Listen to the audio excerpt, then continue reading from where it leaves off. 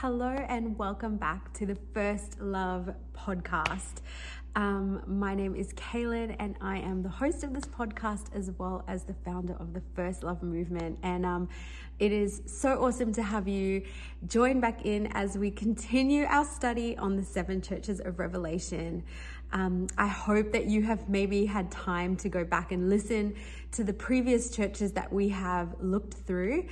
I know that Revelation is a strange topic because we either love it or we're weary of it. And I know that for many people, the book of Revelation is a book that we would rather just kind of stay away from. And I think in doing that, we miss so much of the richness and the goodness that Jesus is wanting us to know and understand, firstly about himself, but like many other accounts in scripture, it helps us to know how to live right and how to live well before the Lord. And so if you haven't already, I would encourage you to maybe go back. We have done 4 of the 7 churches, and we are now coming into the last 3 churches in the book of Revelation. And maybe take some time, grab a notebook, grab your Bible, and allow the Holy Spirit to speak to you through these letters because they are powerful. And I know for myself, I've studied them extensively, and I feel like every single time I study these letters, there is something new that God reveals to me. And I think that is just the beauty of the Word of God.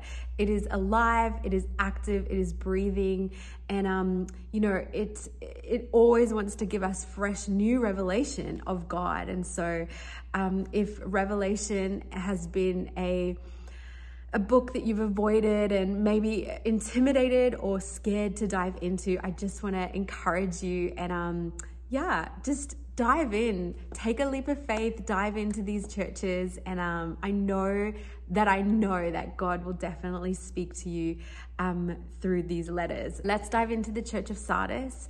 This is the dead church.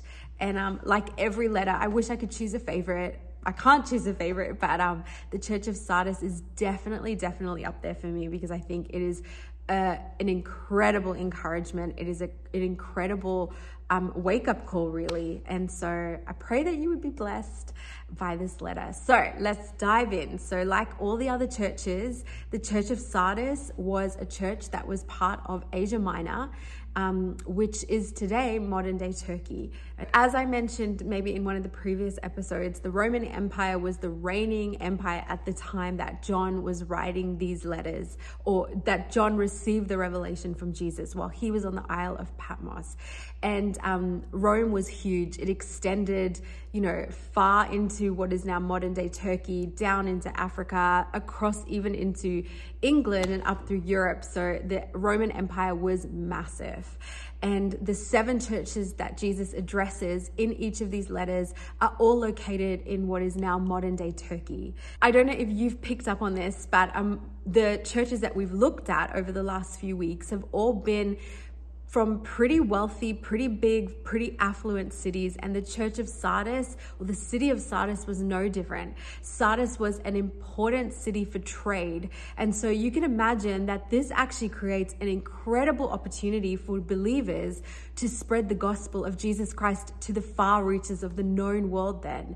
If boats and tradesmen were coming in and out of the city to gather goods and then go back out, this was an amazing opportunity for the church to be able to sit there and share the message of Jesus Christ so that people would find Jesus and come into relationship with him and then go out and take the gospel with them. So Jesus was so smart, I think, in where he allowed churches to be established, because if we remember Matthew 28, the great command was to go into all the world and preach the gospel of Jesus Christ. And so I love that Jesus is very strategic, and he gives us these amazing opportunities, really. He creates opportunities for us to further his kingdom and to further the message, which I just love. So the city of Sardis was a rich city, a trade city, and unfortunately for the city of Sardis, it had already started its decline. So we are really at the kind of end of the heyday for this city when John is writing to this church. And Sardis was known as a city for easy money. So if you wanted to strike it rich and strike it lucky, you would go down to the city of Sardis, because that is where you could really, really make quick, fast money. Sardis was actually the first city that minted coins and started to use coins instead of bartering for goods. And this was under their king, King Croesus. I think that's how you pronounce it. Sardis had a reputation is a key word here. Sardis had a reputation for apathy and immorality. So apathy is really just, you don't really care about anything. You're apathetic towards things. You have no real emotion towards anything, and you don't really feel anything. So this is a city where easy money plus loose morals made for very soft, pleasure-loving people. I'm going to say that again. Easy money plus loose morals makes for soft, pleasure-loving people. And this is the church of Sardis. This is the city of Sardis that Jesus writes this letter to. And so, as in all the other letters, Jesus starts this letter by introducing himself. And he introduces himself to each of the churches by taking a phrase that is found in Revelation chapter 1, which is when John sees Jesus for the first time in this vision. And Jesus reveals himself to John as not just his best friend Jesus, but Jesus reveals himself to John as the reigning king, the Son of God, the King of Kings and the Lord of Lords. And so each of the introductions that Jesus uses to describe himself is taken from Revelation chapter 1. And so to the church of Sardis, he says this: "These are the words of him who holds the 7 spirits of God and the 7 stars." Now you can jump back into the very first episode of the series of Revelation that we've been doing for a little bit more of a detailed, in-depth understanding of each of these descriptions that Jesus uses, and the imagery and the symbolism. But basically what Jesus is saying to the church of Sardis is this: if we keep in mind that scripturally the number 7 represents completeness or fullness, Jesus is reminding the church of Sardis that Jesus, is the fullness of the Spirit. Now, I know that that's a bit strange, and I remember the first time I read this and was studying this, I was like, the fullness of the Spirit, that is so strange. And this is taken from Isaiah chapter 11, where Isaiah actually, through an incredible revelation that God gives him, is actually made aware of and is given a revelation of the 7 attributes of the Spirit of God. And this is just like God. I love this. You know, there are so many facets to God. God reveals himself continually through through the scriptures. God reveals himself in a million different ways, and yet still we will never understand the fullness of God. You know, every time Jesus revealed, or God revealed, a new name, when he revealed himself as Jehovah Shalom, Jehovah Rapha, Jehovah Nissi, he was revealing different elements of himself so that we could better understand God. And yet still, I don't think we will ever fully know and comprehend the fullness of God. And so just like God, the Holy Spirit has different attributes and layers to himself. And the 7 layers to the Holy Spirit, or the 7 attributes to the Holy Spirit, are these: that he is the Spirit of the Lord. And this ties in beautifully with the reality that we serve a triune God. They are 3 in 1. And so God is the Holy Spirit, and the Holy Spirit is the fullness of God. Holy Spirit is not a lesser being. He is not kind of pushed to the side. They are one and the same, and they serve equally and beautifully. And I know that even my brain sometimes just feels a little overwhelmed when I'm trying to think about it. And, you know, I've tried to explain this to my 8-year-old son, and he just shakes his head. He's like, I get it, but it's so confusing. And I think this is, again, something that we'll really only understand when we get into eternity and we can really understand the triune God. So the Holy Spirit is the Spirit of the Lord. He is the Spirit of wisdom. He is wisdom, and the book of Proverbs talks about wisdom so beautifully. And, we think about King Solomon, who, when he took the throne, God said to Solomon, ask anything and I will give it to you. And of everything that Solomon could have asked for, he asked for wisdom. And so Solomon was actually asking for the Holy Spirit. And we serve a God that if we pursue him and we ask for him, he is a good father. He's not going to withhold from us, and he will especially not withhold when we ask for wisdom. And so the Holy Spirit is the spirit of wisdom. The Holy Spirit is the spirit of understanding. He is our counselor. He is our guide. He gives us understanding of God, of the word, of everything. And so that is why it is so important that we invite the Holy Spirit into our lives to partner with us and to walk this life with us. I could not live a day without the Holy Spirit. So the Holy Spirit is the Spirit of the Lord. He is the Spirit of wisdom. He is the Spirit of understanding. He is the Spirit of counsel. He is our counselor. Jesus said to the disciples that I must go so that because one who is coming, he is your counsel, he is your guide. And it is the Holy Spirit's role to counsel us through life. And sometimes we go through really hard, difficult seasons. And, I wish it was different, but the Holy Spirit is not always going to manifest himself and give us all the answers we need in the worst seasons of our life. But I know, speaking from my personal experience, whenever I have looked back over seasons that have been really difficult and valley seasons that I've had to travail, I cannot look at those seasons without also recognizing the faithfulness of the Holy Spirit who journeyed with me. He is the God who walks us through the valleys of the shadow of death. And so the Holy Spirit is the spirit of counsel. He is the spirit of might. It is not by our strength, but it is by the Spirit of God that we can face victories and overcome challenge and triumph in Jesus Christ. So he is the spirit of might. He is the spirit of knowledge.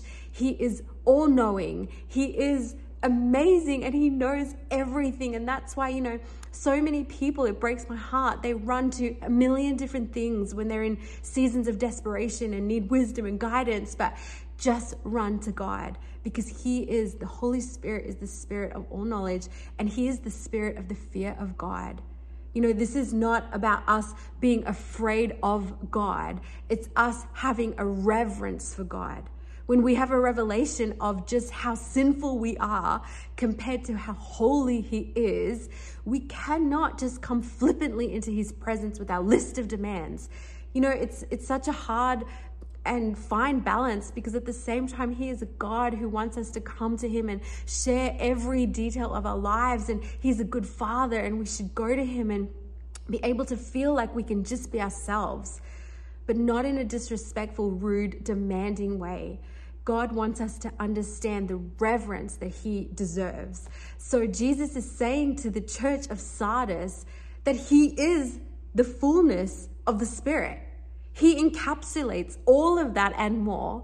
And then he is the God who holds the 7 stars. The scripture says that in Revelation chapter 1, the 7 stars represent the 7 angels of the churches. This is referring to the leaders of the churches. So he holds the leaders of these churches in his hands. And so what Jesus is saying to the church of Sardis is that he is not just the fullness of the Holy Spirit, but he is the completeness of the church. Jesus Christ is the completeness of the church.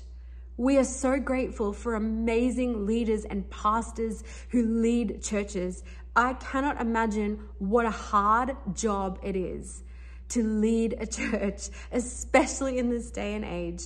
But I would say that as amazing as our leaders and our pastors and our ministry teams are, we are nothing without Jesus, because he is the fullness and the completeness of the church.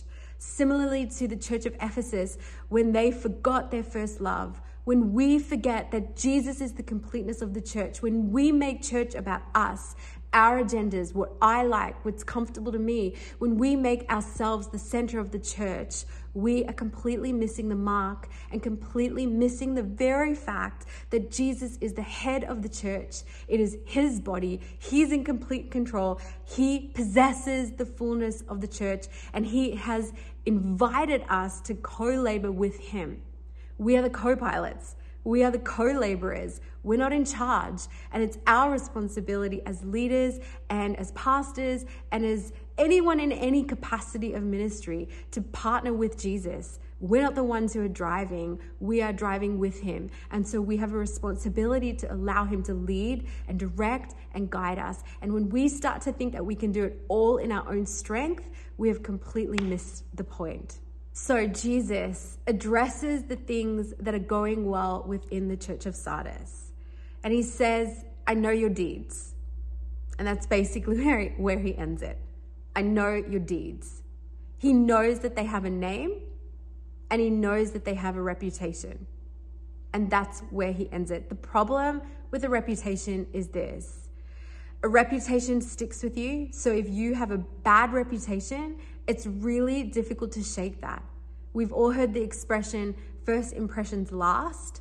And unfortunately, it's really difficult. If you get a bad reputation, you have to really work hard to build people's trust and to get them to be able to change their thoughts about you. This is not necessarily the case for the Church of Sardis. With a reputation as well, what you want to hope is that your life marries up to the reputation that you're portraying.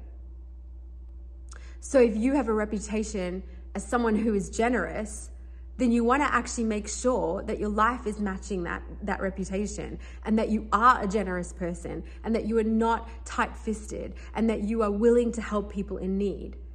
If you have a reputation for being someone who's super friendly and happy and amazing, you want to make sure that your life actually marries up to that, and you're not grumpy and rude and closed. You want to make sure that, especially when you have a good reputation, that your life matches up to that good reputation. The Church of Sardis had a reputation, and it was a great one. This is the type of reputation that I want. As a person, I want to have this reputation. As a church, even more so. The Church of Sardis had a reputation of being alive. And this is what every church would want to have a reputation for. We don't want dead churches. We don't want churches where people are just sitting, bored, falling asleep. We want churches that are not tickling our ears and making us feel good, but we want churches that are alive and breathing life into us. We want churches that are challenging us with the word. We want churches that are alive in Jesus Christ. This is the reputation of the Church of Sardis. But then as quickly as Jesus points out the things that are going well, so he also challenges the Church of Sardis. And this is where it takes a little bit of a turn, and it's quite devastating actually for this church. But despite looking very much alive on the outside, the Church of Sardis was dead on the inside. Jesus, he is all-seeing. He is all-knowing. We cannot hide anything from Jesus. We just can't. You can't hide anything from him. Just so that you know, you can't hide anything from the Lord. And so he sees them for what they truly were. And he sees them for having the appearance of godliness, but without the power. I want to read a verse in 2 Timothy, and this is Paul writing to Timothy, and he is trying to explain to Timothy what should we look out for? You know, when we're kind of towards the end, and maybe Jesus is like a lot closer, what is life going to be like? What are people going to be like? And Paul writes this. He says, there will be terrible times. This is 2 Timothy chapter 3, verse 1 and 2. He says, there will be terrible times in the end, in the last days. People will be lovers of themselves, lovers of money. They will be boastful, proud, abusive, disobedient to their parents, ungrateful, unholy, without love, unforgiving, slanderous, without self-control, brutal, not lovers of the good, treacherous, rash, conceited lovers of pleasure rather than lovers of God, having a form of godliness, but denying its power. Can you even imagine that? Now, think about this. Paul is writing this to Timothy, and John was writing this letter on the Isle of Patmos. Paul is writing to Timothy. John is writing to the church of Sardis specifically. And two things that really stood out to me in this verse that in Timothy was that they will be lovers of pleasure rather than lovers of God. Now, remember what I said. Sardis was easy money, loose morals, soft, pleasure-loving people, where life becomes about what I want. That doesn't make me happy, so I'm not going to do it. You know, Jesus encourages us as his disciples, as his followers. He said to his disciples, if someone asks you for your cloak, give them your shoes as well. If someone asks you to walk a mile, go another mile. And we've kind of come to this place in our culture where, yeah, going the extra mile doesn't really quite work for me. I'm sorry, I've got to put up a boundary, and yeah, no. And I get that. We do have to put up boundaries because the reality is people will take advantage of us. And I think it's important to make sure that we're looking after ourselves, but not to the extent that we are not obeying what God has asked us to do. And he's asked us to love people. That's the command, love people. That means sometimes we have to be put out. It means that sometimes we will be uncomfortable. It means that sometimes it's not going to feel good. It means that sometimes it's not about pleasure for ourselves, but it's about obedience to our Father. So, that was something that I just thought, wow, that is literally the church of Sardis. And then secondly, Paul says, having a form of godliness, but denying its power. Having a form of godliness, but denying its power. Looking on the outside like it's amazing. Yes, we love the Lord. Everything's going well. But inside, it doesn't really work for us. We're not really that committed. And this is what Jesus is kind of addressing in this church. And I dare say, addressing in us today. One of the things that I wrestle with personally is that Jesus said to his disciples that you will do greater things than I did. Jesus raised the dead. Jesus raised himself from the dead. Jesus healed the sick. He healed the blind. He healed the lame and the crippled. He healed people. He was amazing. I literally am not even seeing myself healed when I have a common cold because it's easier for me just to get into bed and go for a nap. And so I challenge myself in this. I don't want just the appearance of godliness without the power.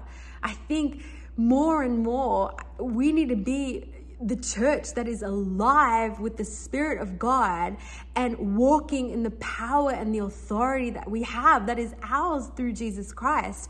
I want to see signs and wonders. I want to see miracles. I want to see the dead raised. I want to see the sick healed. I want to see brokenness restored and lives restored and redeemed. This is how we should be living, and this is how we should be walking. And, as Jesus is addressing the church of Sardis, it reminded me a little bit of when Jesus rebuked the Pharisees. And you can read about this in Matthew 23 from verses 25 to 28. And I just always think, to those who think Jesus was just sweet, meek, and mild, he was amazing, but Jesus never hid the truth, and he wasn't afraid to speak truth, but he spoke it in love. And when you read scriptures, sometimes I'm like, gosh, Jesus, you were brutal. This is Jesus speaking to the Pharisees. This is the leaders of the synagogues and the temple. These are the priests. These are the ones who are teaching Israel. And this is what Jesus says to them. Woe to you, teachers of the law and Pharisees, you hypocrites. You give 1/10 of your spices, but you have neglected the more important matters of the law, justice, mercy, and faithfulness. You should have practiced the latter without neglecting the former. You blind guides, you strain out a gnat but swallow a camel. Woe to you, teachers of the law and Pharisees, you hypocrites. You clean the outside of a cup, you clean the outside of a cup and a dish, but inside they are full of greed and self-indulgence. Blind Pharisees, first clean the inside and then clean the outside. That's not even what it says. Blind Pharisees, first clean the inside of the cup and dish, and then the outside also will be clean. Woe to you, teachers of the law and Pharisees, you hypocrites. You are like whitewashed tombs. You look beautiful on the outside, but on the inside you are full of bones of the dead and everything unclean. In the same way, on the outside you appear to people as righteous, but on the inside you are full of hypocrisy and wickedness. Oh my gosh. I do not want to be lumped in with the Pharisees and the teachers of the law who look like everything is great. You have the appearance of godliness without the power. You live like a righteous person, but you are a hypocrite because you are not actually outworking anything that God has asked you to. I love the first example that Jesus says to them. He says, you're faithful to give your tithe. You give 1/10 of all that you have, but you neglect the law that says, look after the poor and the widow and the needy. What good is it to bring your tithe if you literally don't care about people? And so Jesus likens the Pharisees as well to a cup, a dirty cup. I'm thinking like a coffee cup. You know, when you let it sit for maybe a day or two and it has the stain, the ring, and you're so busy scrubbing the outside of that cup and you're neglecting the inside. No one wants to drink from a dirty cup.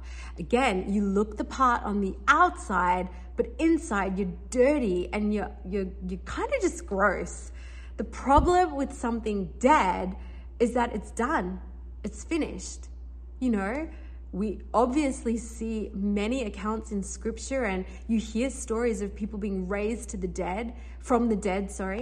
But more often than not, when someone dies, that is it. That's it. You've lived your life. You've done everything. That's it. No more chances. And Sardis aren't doing any good despite their appearance. They don't pose any real threat. I don't know if you noticed this, but there's no mention of any kind of persecution, whether literal persecution or physical or spiritual persecution. There is literally no mention of the enemy in this letter. And that's not really such a great thing because it means that they're really not making much of an impact. They're not impacting their city enough for the enemy to actually come in and try and stop what they're doing. This is a very scary place to be in. Not worthy of being attacked by the enemy because of your ineffectiveness. I'm going to say that again. This is a terrible, scary place to be when you are not worthy enough to be attacked by the enemy purely because of your ineffectiveness. The reality is that we are not always going to be under attack from the enemy.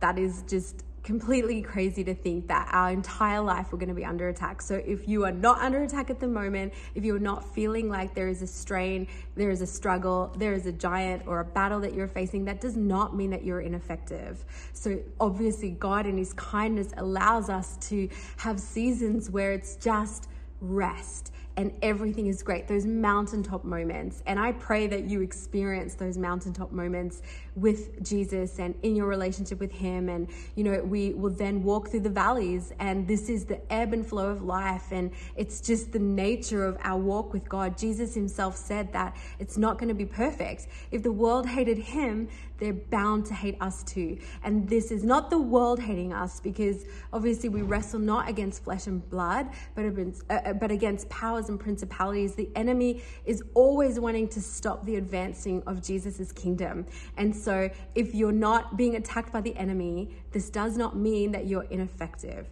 For the church of Sardis, this would most likely have been that for a long duration of their existence, they were not being effective in the way that God had purposed them to be, and therefore they were not under any attack from the enemy, especially when you consider the climate of this era and this time where Christians were always under persecution and threat of loss of life. And it's just a bit strange that they had nothing going for them in that regard. So Jesus, beautiful Jesus, does not just rebuke them, but he actually wants us to succeed. He wants us to succeed. And so Jesus gives us the answers. He tells us what to do. I love this so much. And I'm like, Jesus, where were you when I was writing my finals? Like, why could you not have given me the answers then?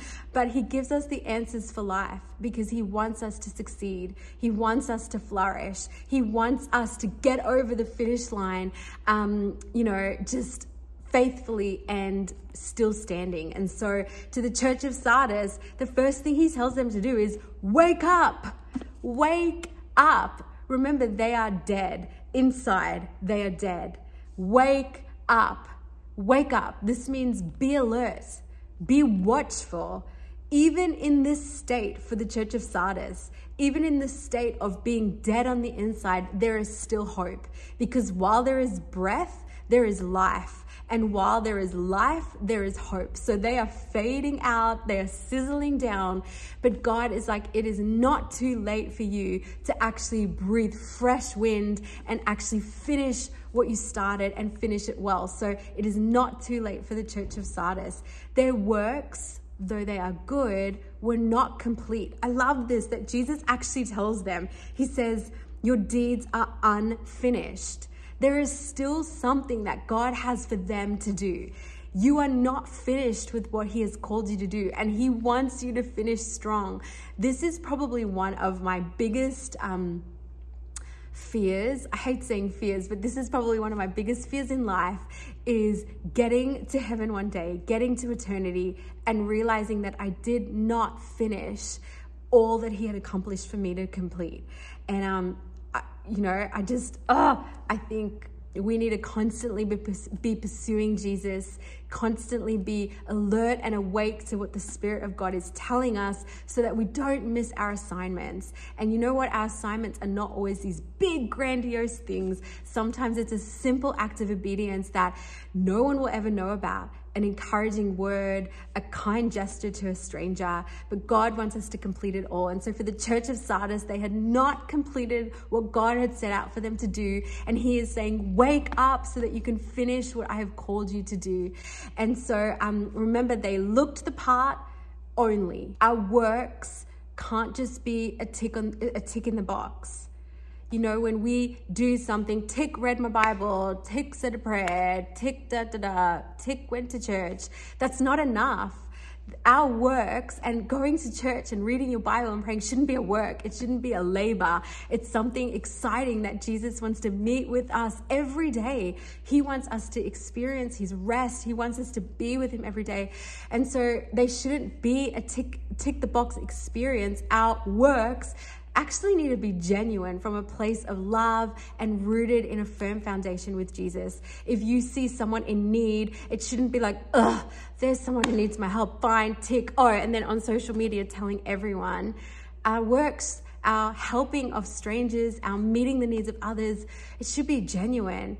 And as long as God sees, that's all that matters. I don't want praise and accolade here on earth because I want my reward between me and my Father, an eternal reward that is going to actually be way better than a pat on the back here on earth. So wake up, Sardis. Wake up, Sardis. And I just want to say, if any of you are listening and you kind of have felt in that space where you're like, you know what, like I go to church and I read my Bible and I do all the things that I know I'm supposed to do, but on the inside, I'm not feeling it. Like I'm just, COVID really took it out. It changed everything and I'm feeling a little dead on the inside. Can I just remind you, where there is breath, there is life, and where there is life, there is hope.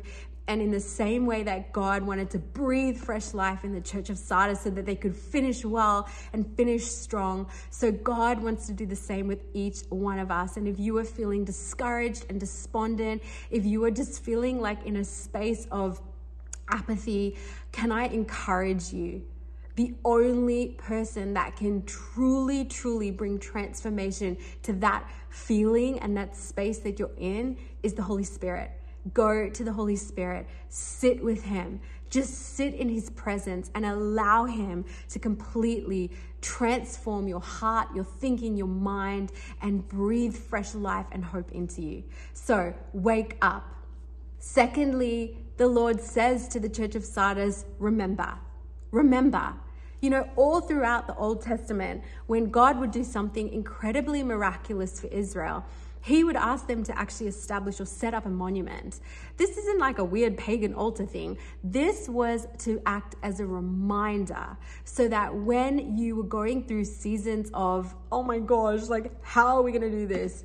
You know, I was reading in my Bible just this morning in my own quiet time when the children of Israel crossed over the Jordan River into the Promised Land. And they cross over miraculously. God parts the sea in the same way that he did for the Red Sea. He parts the sea and they cross over. And then God tells Joshua to build a monument. This was because they were about to enter into the Promised Land, which was about to give them a million different challenges and battles. And, you know, they had to possess the land. They had to actively possess the land, which was going to be difficult. And so God tells Joshua to build a monument so that when time was going to be difficult, when they were going to face hardships that seemed impossible, they could look at the monument and be reminded of the faithfulness of God that they had seen in their life.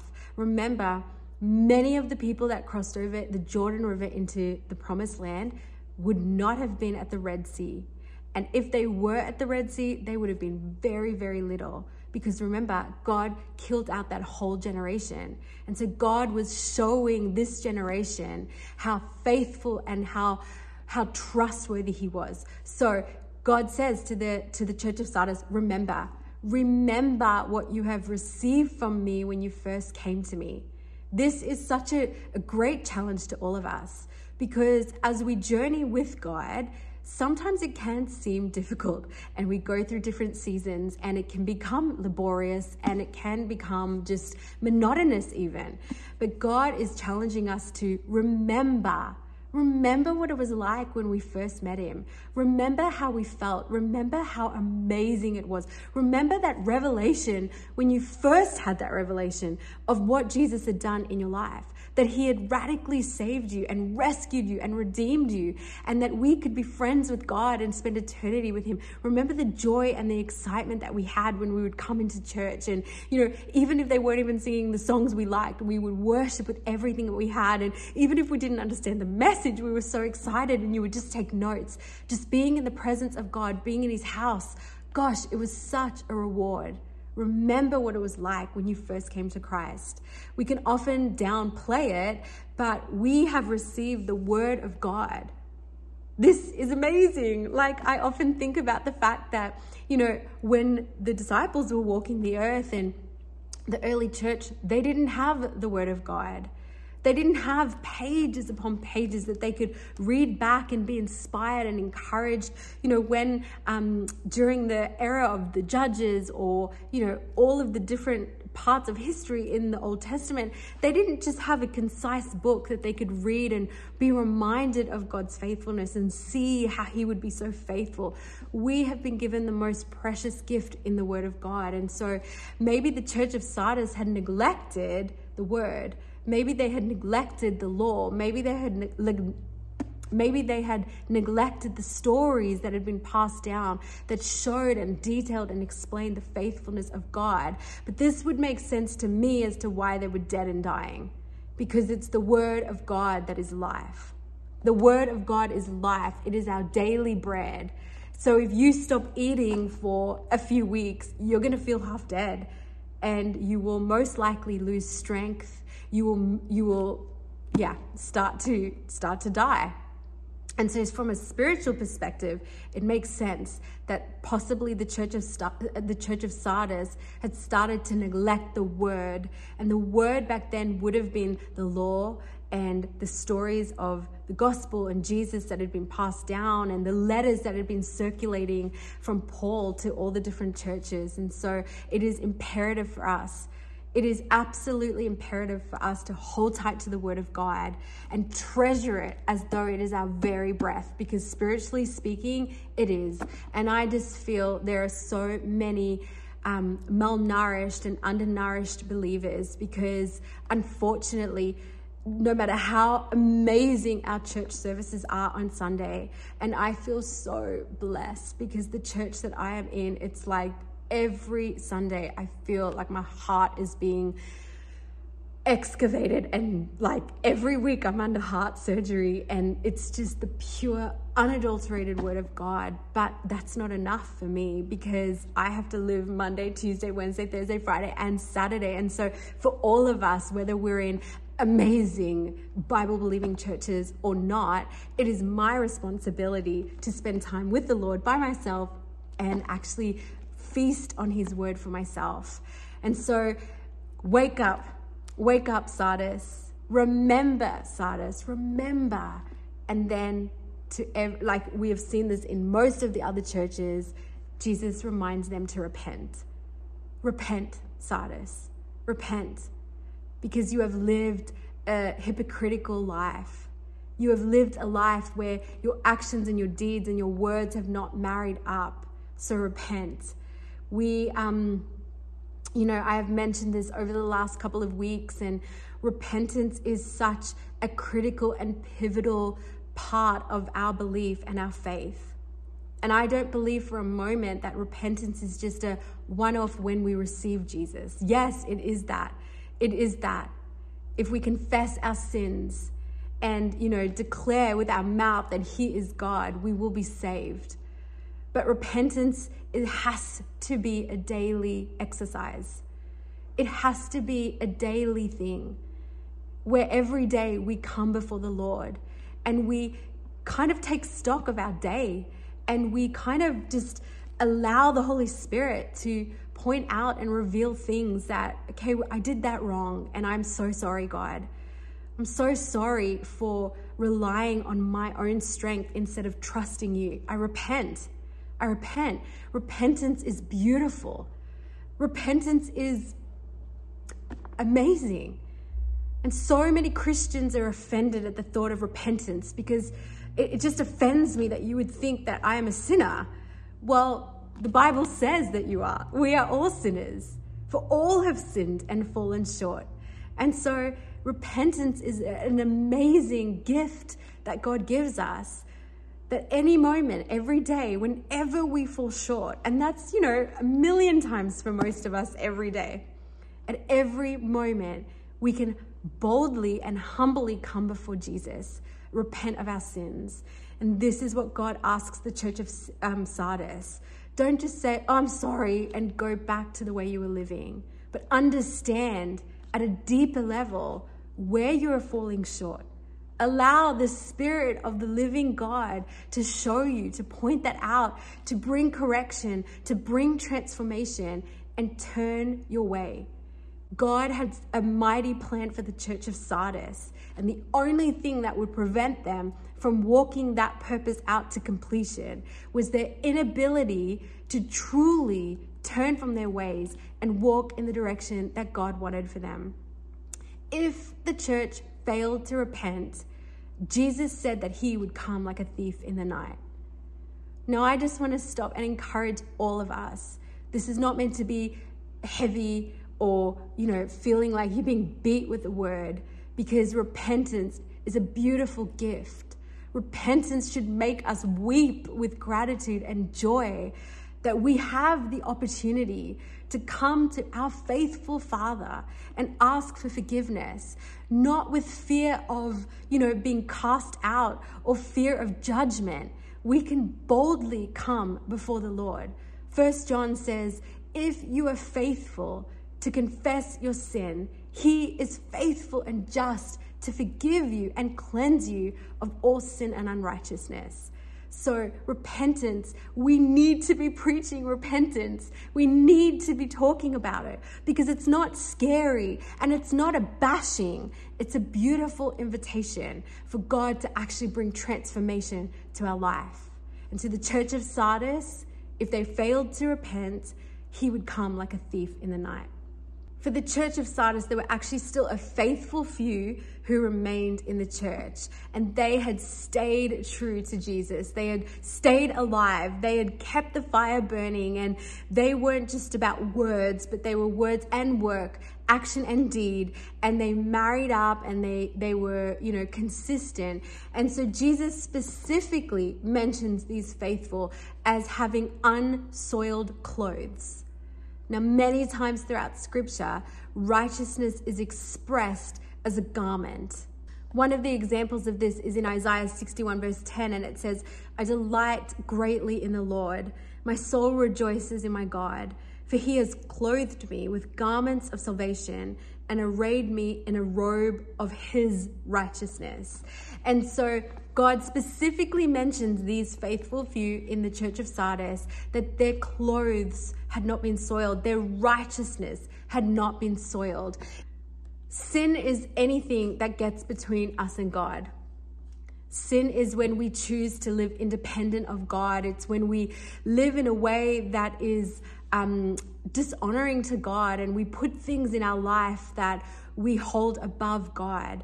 Sin is when we live and we walk in direct contradiction to what God has outlined for us in his word. And if we go all the way back to Adam and Eve, all the way back to the beginning, when they sinned, they realized, one of the very first things that they realized was that they were naked. And this is not just a physical nakedness that they recognized, but spiritually as well. Remember, Adam and Eve were born in perfect communion with God. Scripture says that God would walk in the cool of the night with them in the garden.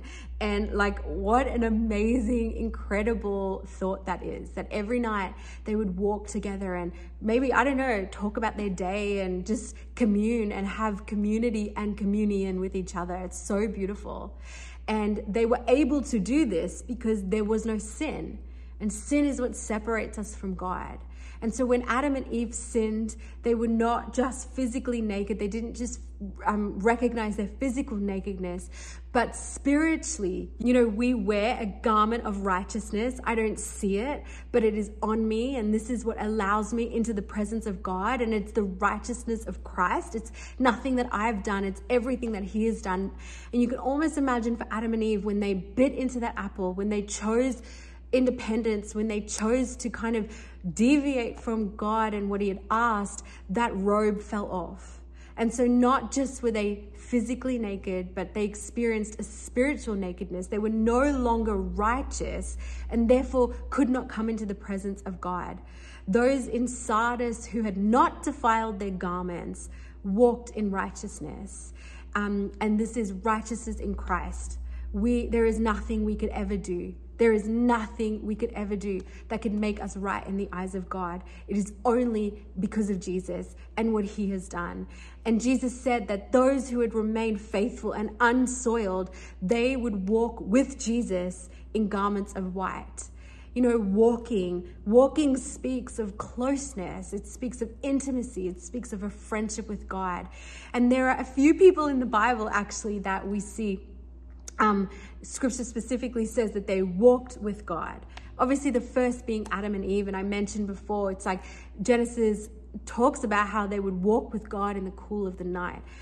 The second person I want to touch on is a man named Enoch, and there's literally one or two scriptures about Enoch in the Bible. And in Genesis 5 verse 24, it says that Enoch walked with God until he was no more. This is an amazing account. I cannot wait to better understand Enoch and his life when we get to heaven. But he was so close with God that God just took him. And it's amazing. And then we have Noah. And Noah was a righteous man. He was blameless before the Lord. And it says in Genesis 6 verse 9 that Noah walked with God. And then we also have Abraham. And Abraham was known as a friend of God. Abraham was by no means perfect, but Abraham was obedient to God and he was faithful to everything that God asked him. And it says in Genesis 17 verse 1, "I am God Almighty, walk before me and be blameless." This is God inviting Abraham to walk with him, which is so beautiful. And I believe that God wants us to walk with him. He wants us to walk with him in intimacy and friendship. He wants us to walk closely with him. He is not a dictator. He is not a grumpy old man who sits in heaven just making life difficult for all of us. He is a good God. He came down in flesh and blood to be with us and to repair and restore relationship with him. And so he wants us to walk with him. White garments. Remember, Jesus said to those who were unsoiled that they would walk with him in garments of white. So they would have intimacy and friendship with him. In robes of white speaks of the ultimate triumph that we have in Jesus Christ. You know, Jesus says in each of these letters, he closes it by saying the very same thing. And I think that in itself is something we need to heed and really be aware of. But Jesus says, whoever has an ear to hear, let them hear what the Spirit says to the churches. Whoever hears this letter, whoever reads this letter, whoever has any kind of interaction with these letters, this letter is for you. Heed what it is saying. Understand what it is saying. Apply it to your life. And so for us, if we are living our life in a way of one thing on the outside, a totally different thing on the inside, we need to heed what Jesus is saying to the church of Sardis. We need to wake up, we need to remember, and we need to repent. Hear what Jesus is saying. Hear what Jesus is saying. I have walked with the Lord all my life. I was raised in a Christian home. I have been to church my whole life. I have had to make a decision for myself to receive Jesus as my Lord and Savior. But I have loved him my whole life. And I would be the first to say that it is very easy as a believer to drift into apathy. It is very easy to die inside while the outside still looks good. And so we need to first be honest with ourselves, and we need to be honest with the Lord. And if you feel like that is you, or if you feel like that could be you, that you are drifting into apathy, speak up. Can I encourage you to first and foremostly go to the Lord? Lay all your cares at his feet. Be honest with him. Spend time with him, meditate on his word, allow him to come into your heart and start to change things up, but also be accountable to someone. And this is why the local church is the most amazing thing that God could have ever instituted, was the church, because it's in church that we find accountability. It's in church that we find community. And so find someone that you trust, find someone that you can confide in, and ask them to actually keep you accountable and ask them to help you on your journey as you journey with the Holy Spirit. So the promise, Jesus always gives a promise. In each of the letters, he gives a promise to those who overcome. So if the church of Sardis would wake up, remember, repent, and actually come alive again on the inside, Jesus says that they will be given eternal life. He says that their names will not be blocked from the book of life. The overcomer can have assurance that their name will be found in the book and that Jesus will acknowledge them before the Father. What an incredible honor. What an incredible honor. To the overcomer, your name will be found in the book of life and Jesus will acknowledge you before his Father. This begs the question, and we won't go into this, but maybe this is something that you can kind of think on in your own time. But this begs the question, can your name be blotted out from the book? Can you lose your salvation? This is a hot topic in and of itself, and probably would need hours to really unpack and look at. But can you lose your salvation? Because Jesus specifically says to the church of Sardis that their names would not be blocked out, kind of giving the impression that their names are there, but can be taken away. So the book of life is actually a real book. It is a book which will be opened and read on the day of judgment. You can read about that in Revelation 20 verse 12. And it is the book, the one that determines where we spend our eternity. If your name is found in the book of life, That means that you have received Jesus as your personal Lord and Savior, that you have lived with him as your Lord, not just the one who saved you, but your Lord. That means that you give all right and responsibility to Jesus for your life. You allow him to call the shots. You allow him to lead and direct you. If you have not received Jesus as your personal Lord and Savior, if you have not received Jesus, if you have rejected him, you will not spend eternity with the Father. The mention that names can be blotted out implies that there are some that by appearance are saved, but that they won't be in heaven. This is heartbreaking. This is absolutely heartbreaking, that many have the appearance of salvation with never having actually received salvation. It's easy to look the part. It's easy to do the things, walk the walk, talk the talk. But that means nothing if we have not received Jesus Christ as our personal Lord and Savior. One of the most heartbreaking things that Jesus says, I believe for me, one of the most heartbreaking things that Jesus says in the Gospels is in Matthew 7 and verse 21. It says, "Not everyone who says to me, 'Lord, Lord,' will enter the kingdom of heaven, but only the one who does the will of my Father who is in heaven. Many will say to me on that day, 'Lord, Lord, did we not prophesy in your name, and in your name drive out demons, and in your name perform many miracles?' Then I will tell them plainly, 'I never knew you. Away with me.'" It is so important that we not just do what we think is right to do, but that we invite Jesus into our lives, allow him to completely take over, be transformed by his word and through his spirit. We give him lordship of our lives. He's not just my Savior. Thanks for rescuing me. He is my Savior and my Lord. I now give you everything. Paul often, when he opened a letter, when he wrote in the epistles, he would say, a bond servant of Christ. A bond servant was someone who had earned their freedom, but was so loyal to their master that they actually stayed. And this is so fitting for us. We are free. Jesus has freed us. He has redeemed us. He has restored us. But I don't want to go anywhere without him. So even though I have my freedom, I am completely enslaved to Jesus. Willingly. I willingly put myself in that spot. A bondservant was a willing thing. And so, that is just, I know, a heavy little thought, a big thought, actually, a heavy, big thought.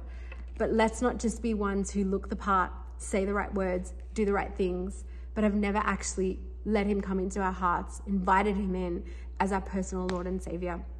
I know that this is a heavy letter, but as we finish, I just want to say that in the same way that Jesus said to the church of Sardis, there is still more for you to do. So I pray that you would receive this not as a rebuke and a sense of hopelessness. I actually pray that hopelessness would not wash over anyone who hears this message, but that instead you would be filled with hope. That maybe you have lived your life till this point, you have maybe lived your life with a bit of apathy. Maybe you have lived your life in a way of ticking the boxes. I go to church, I sometimes read my Bible, I sometimes pray when I remember, but I'm really just ticking the boxes.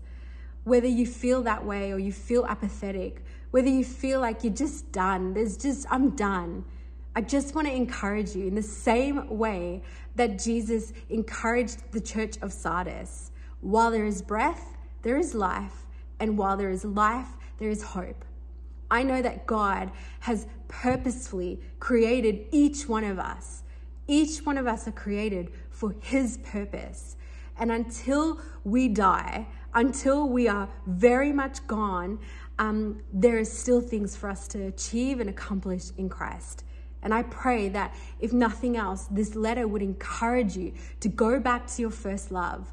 Go back, remember what it was like. Remember, I pray that even as you're listening to this, God would remind you of dormant dreams. He would remind you of dormant promises. And instead of being discouraged because the promise has taken a while, I pray that you would be encouraged and that you would just believe that God is faithful, that he can be trusted, that he is loyal. And in the same way that he wanted to use Sardis to the very end, so he wants to use your life to the very end. This is not a letter of rebuke and hopelessness. This is a letter of hope. And that, we should be encouraged and inspired that there is more for us, that God has more for us. He wants to do more in us and through us. And so I pray that you would go back to the Lord. Sit down with a journal, sit down with your Bible, and allow the Holy Spirit. Remember, the Spirit of the Lord, the Spirit of wisdom, the Spirit of counsel, the Spirit of knowledge, the Spirit of understanding. Allow him to speak. Allow him to guide. Allow him to direct you. Because I believe that we are in a season where God is going to literally raise dead bones to life again. Where you have thought that is over. You have thought that is dead. You have thought that we just need to bury that. And God is about to breathe fresh life into dreams, fresh life into promises, and that we will be known as those who overcome, and we would experience eternity and eternal life with him. In Jesus' name, amen. I pray that you would feel encouraged by this letter. I pray that these letters have encouraged you and that you feel stirred up in your spirit and stirred up in faith to continue the good thing that God has started in you. I pray that you would feel just relentless in your pursuit of God. Relentless in your pursuit of him, more than the things that God can do for us, more than the things that we want from him. The greatest reward is Jesus himself. He is not a tease. He is not playing games with us. He wants to be known by us, and he wants to have intimacy and friendship with us. So I pray that is what you would pursue. If you have been blessed by this letter or any of the letters, I would love to hear from you. I would love to hear what God has been speaking to you about, what he has been sharing with you and doing in your life. Please feel free to reach out on our website. You can connect with us via email, or you can, DM on Instagram, or if you're watching this on YouTube, I'm going to put the email address up. Please send us an email of what God is doing in you. What is he speaking to you about? How are you being stirred? How are you being challenged? How are you allowing God to breathe freshness into your life? Until the next letter, the letter of Philadelphia, I pray that you would be blessed and that God would be doing mighty things in and through you. Amen.